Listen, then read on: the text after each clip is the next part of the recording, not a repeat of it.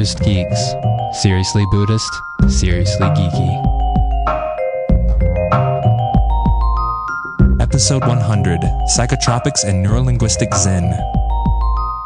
Junpo Roshi, an American Zen master in the Rinzai Zen tradition, joins us to discuss his fascinating history with psychotropic drugs, including a form of LSD he helped create, and his approach toward koan practice that integrates key insights from neurolinguistic programming. This is part 1 of a 2-part series. Buddhist Geeks is supported largely by the generosity of our listeners. If you like what we're doing, please consider making a one-time or a small recurring donation by visiting buddhadharma20.com/donate.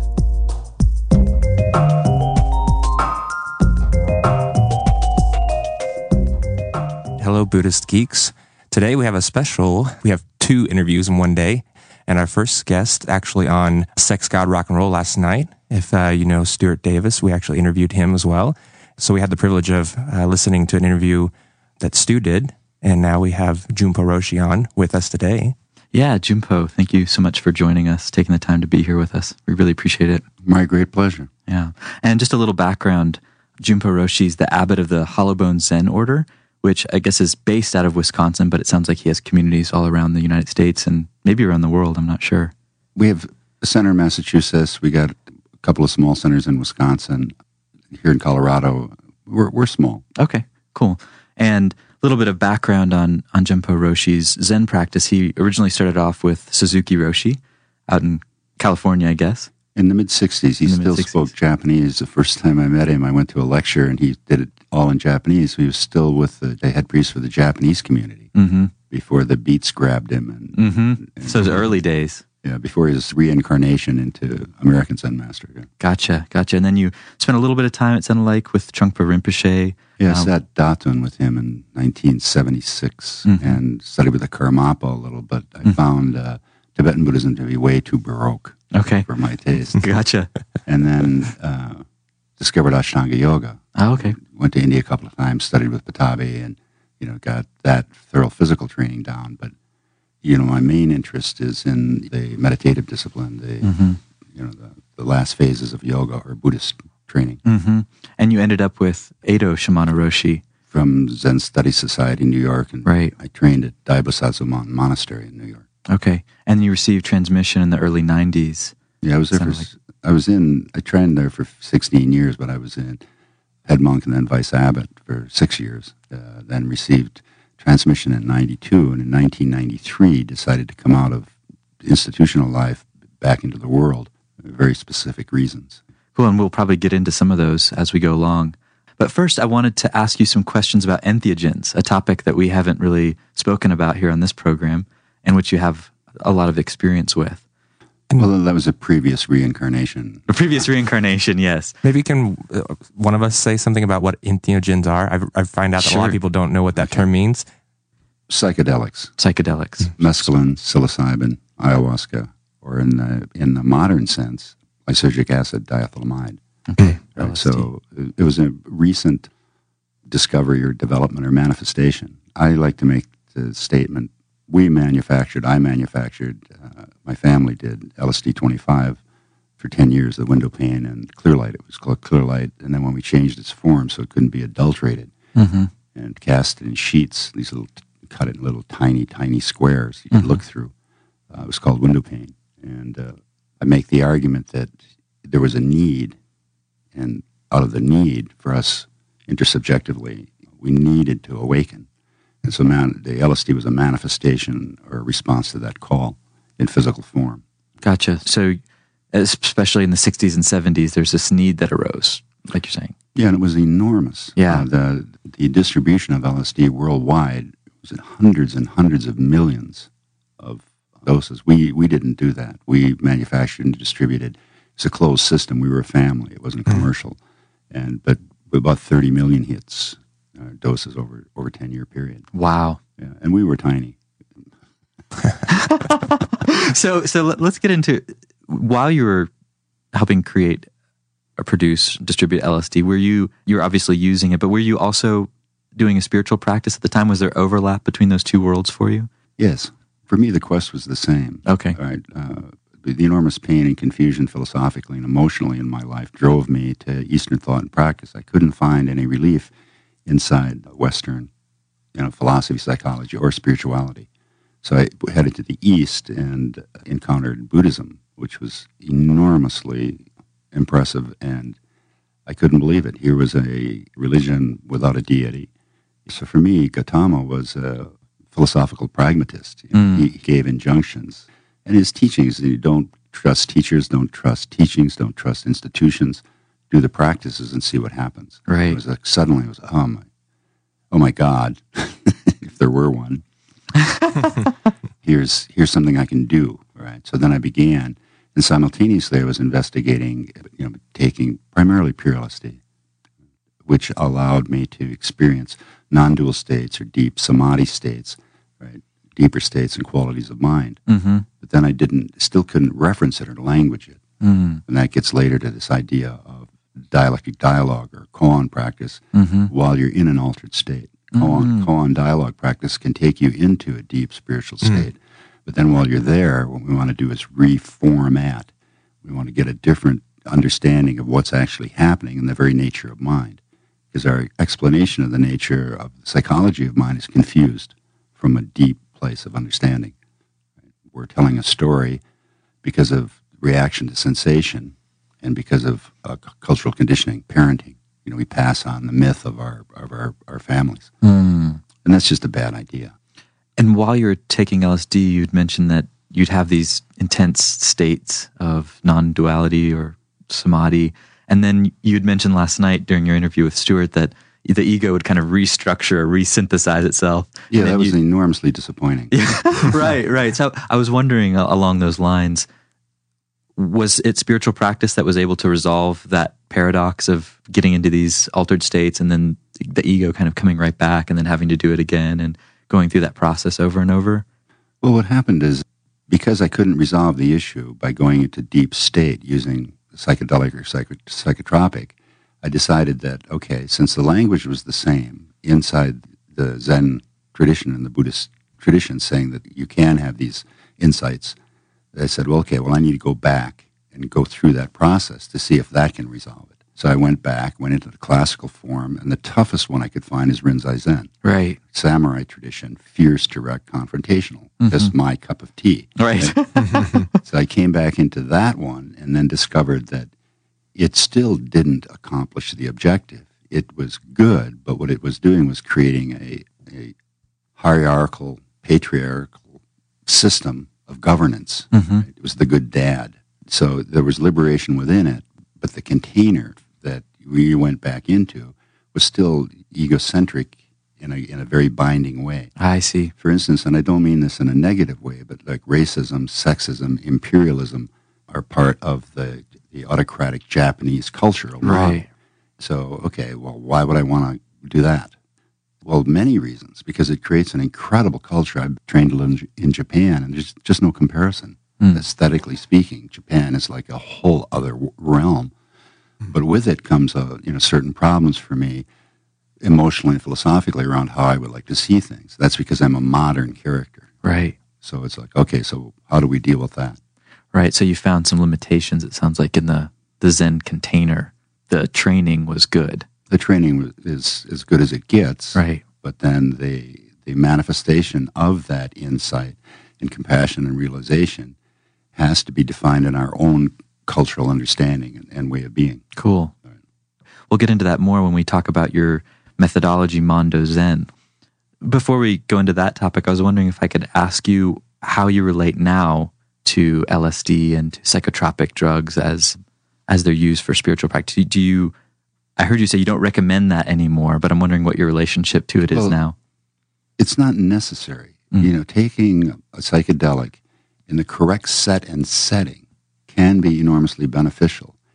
The problem is your ego deconstructs or disintegrates, and what you do is you lose your guideposts. Right? Now, that for most people is okay, but there are people that have a tendency to be manic, right, or bordering towards psychotic, and we're in consensus about the way things are, and our ego has defined that, and that's a very thinly held veil, right? And so when you disintegrate, you need to come back together again. So when you're playing with fire, you're playing with explosives. Now, you can deal with explosives, but realize when you're dealing with explosives, you can get blown up. Right. So, that's up to an individual. How desperate are you? Are you willing to use psychedelics in a deep religious context rather than sensationalism? Because most of the LSD use, unfortunately, was sensationalism. Because what happens is suddenly your senses are pure and free and not conditioned. So everything tastes a lot better. Right? So this is like, oh my God, So, and it's like, okay, let's do that again. And then, well, why? And what does that mean? Right? So it's to get it in a context and a meaning. So if you're going to use hallucinogenics, you have to be very, very careful, very specific, have the correct support and understanding, and be stable enough to do it. There have been casualties. So there's a lot of dangers, of course, when you walk down that path. I wonder what you think about Kin's statement, Kin Wilber, saying that using psychedelics in conjunction with spiritual practice can potentially speed up your process or enhance it somehow. Do you think that's true? If everything is going okay and you don't... I can only speak personally. For me, it was not only true, it was absolutely necessary. Yeah. But that's for me. It could differ from person to person. Yeah, I couldn't sit here. My particular view and what I'd say the insight and then now the integration of that, for me, would not have been possible without that. Right? So you've helped develop or have developed kind of new Zen methodology, which you call Mondo Zen. Well, it's actually old methodology just thrown into a new package. Zen, in the Rinzai Zen school, what we have is koan, right? And koans are enigmatic questions. They seem like, what was your original face before your mother was born? What's the sound of one hand clapping? These are actually very simple questions. If you're awake enough to hear the question, I'll give you the answer. What was your original face before your mother was born? The question is, what is your original mind before thought or feeling as a separate sense reference develops? So the question is asked in sort of a poetic, enigmatic way to make you go inside to solve that dilemma. And just giving the answer right now to you isn't solving the dilemma. You have to have the insight. You have to have the experience. So all I've done is taken, and Mondo was public Dharma combat between a student and a teacher, okay, right, in a public forum. And we do these public Mondos, but there's also individual interview. And what I've done, instead of doing one koan and struggling and answering it, coming back, getting another koan, struggling and answer it, what I do is I sit down and go through an hour and a half to 2 hour process where I would ask a series of koans. And each time you answer, we take the koan apart and you take a look at it, get the meaning and the understanding. So the first thing we do is we deconstruct the ego neurolinguistically. You insist that you're sitting over there. Right. You insist that you're this way. Bullshit. Right? So we just keep cutting away. Right? So if I asked you, who are you? What might you say? I'm Vince. Yeah. So you gave me your name. What I hear as a koan teacher is this guy thinks he's his name. Right. He's given a name. He thinks he's a thought. Right? Now, or you might say, universal love. And that's it. So you get 2 answers. You get what somebody thinks or what they feel. And what we want is an expression of the purity of mind in which the thought or the feeling arises. This would be a non-dual state. This would be an insight experience of that depth of purity of mind. So we cut away the words and the language until you start grinning. And then we say, okay, what's that grin about? And then grin is caused by insight. And we call that samadhi, or unreasonable enjoyment, or insight. Insight causes. But that's only the beginning. And that takes an hour and a half to go through. And then we say, well, okay, meditation, why bother? Right? At that point. At that point. But first of all, we've got to get you deconstructed and get you into agreement. You also take a seat. You command the language. You then agree that it's possible for you to hold that space. So you've created a new neurolinguistic, and you have the experience of it reflected back and forth and back and forth and back and forth, because the experience itself has to be impressionable. In Zen training, we'll use a lot of force sometimes, like, wake up! just like really intense, and that's to impress, right? Because you have your ego insistence as a neurolinguistic, a whole stack of neurons existing as memory, right? That you have to impress. You have to cut through that. And, right? So we get the language established, then we come back and say, now from here, take a look at your emotional body, because your problem is your emotional body, not your philosophical body. You're driven, your behaviors through your feelings. So, for instance, is from this depth of mind and understanding, is anger a feeling, or is it a violent intervention? What are you really feeling?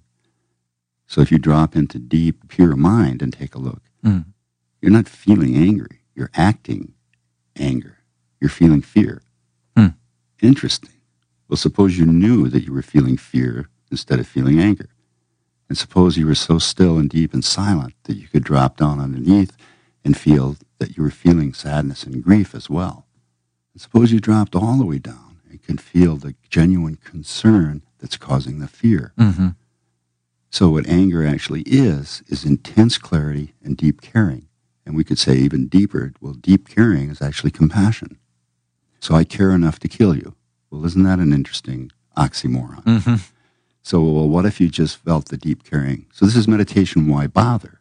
So it's like, okay, and then what is the injunction that allows you to see this in your life? So Manda Zen takes you apart, deconstructs you, reforms you, gives you a new relationship to the feeling if you choose it, and then you pick an injunction in your life where fear or anger. So anger means intense presence and deep caring. Fear means excitement and opportunity.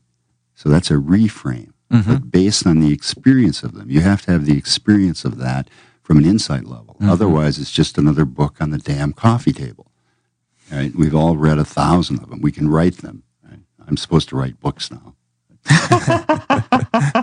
Yeah, I guess I don't know much about NLP, but one of my friends was saying that's a kind of, in NLP language, pacing and leading. Yeah. You kind of get the person in the state and then find some way to anchor it into the life, into the real world. Yeah. And then in the real world, what happens is you now have a place in your life and you prepare yourself. Let's say you're in a relationship that's troubled, father, mother, wife, children, work, and you just keep, I say, doing cranial rectal inversion.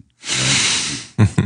Something comes up and you stupidly react and respond. It's like, oh, how did I do that? Or how cute. So you recognize it. So you prepare yourself and you go. And when they push the button, something else happens, right? You get the feeling, the care, the intensity, and then you go to a response. You do an awareness intervention, and that's where the meditation practice comes in as training. You're training yourself to be absolutely present and do not move, do not blink, do not turn away. So you develop that capacity to stay absolutely present, and then you have a reformation of your philosophical body and your neurolinguistic. So when something happens, now you're responding different. So you actually visualize that, and then you go to it again and again. So it sounds like in a sense, you're kind of reprogramming. Absolutely. Because that's all you are. If you were to regress right now, psychotherapeutically, and we took you back, you would get to the point where language left. You can't talk to me. You can look at me, but there's still, I'm over there. Well, if you keep going back, it all disintegrates. And what's left is what we say in Buddhist terms, shunyata, or fundamental emptiness, absolute purity and emptiness. So everything is a figment of divine imagination from that point forward. So once you grok that, then it's like, well, it's a technical problem. I had a real bad script writer. Right. So in that sense, it sounds like there's a distinction then between seeing the program, in a sense, stepping out of the program into shunyata, and then reprogramming the script to whatever degree is possible. So, for instance, after this process, if it works, then in the end, I say, okay, now, who are you? Right. And now, at first you said, Vince. I'm Vince, or I'm my feelings, or, I'm a seeker. Right. And I love W.C. Fields. Didn't he say, never give a seeker an even break? He said, never give a sucker an even break. But you guys are way too young, you geeks. Yeah, I think we're up for that one. Yeah. So then I would say, okay, Vince, now, who are you? So now you're silent. Okay, so now you might say something like purity. But that Now that signifier, that word purity is speaking from there. It's like, whoa, because the signifier now presents the state. It used to be, who are you, Vince? Who are you, Vince? Well, that's cool. Who are you? Purity. Whoa. Different place to live. So what I say, so the default position now is vast and open. We get into, in this dialogue process, we have you describe what it's like to be at this depth of mind. Mm-hmm. And any descriptors that you use that talk about relative formations, we cut away. Mm-hmm. So it's vast, silent, empty, timeless, pure. And then we'd say something like fearless, add a little color to it. But they're all state describers of where you abide. And so then if you abide there neurolinguistically in your life, you always have your place of refuge because it's at the very core of your being, and now you're aligned. Your language has to be aligned with your belief and your experience. And this is where the problems in other systems, come into being. Because again, it's identification with who I am, self-righteous, autocratic, rule, like religious traditions. In the Buddhist tradition, we have precepts as guides. You want to get to the point where this is your behavior automatically. If you go deep enough into stillness and touch the pure, true compassion that's driving everything, then the reformation is possible.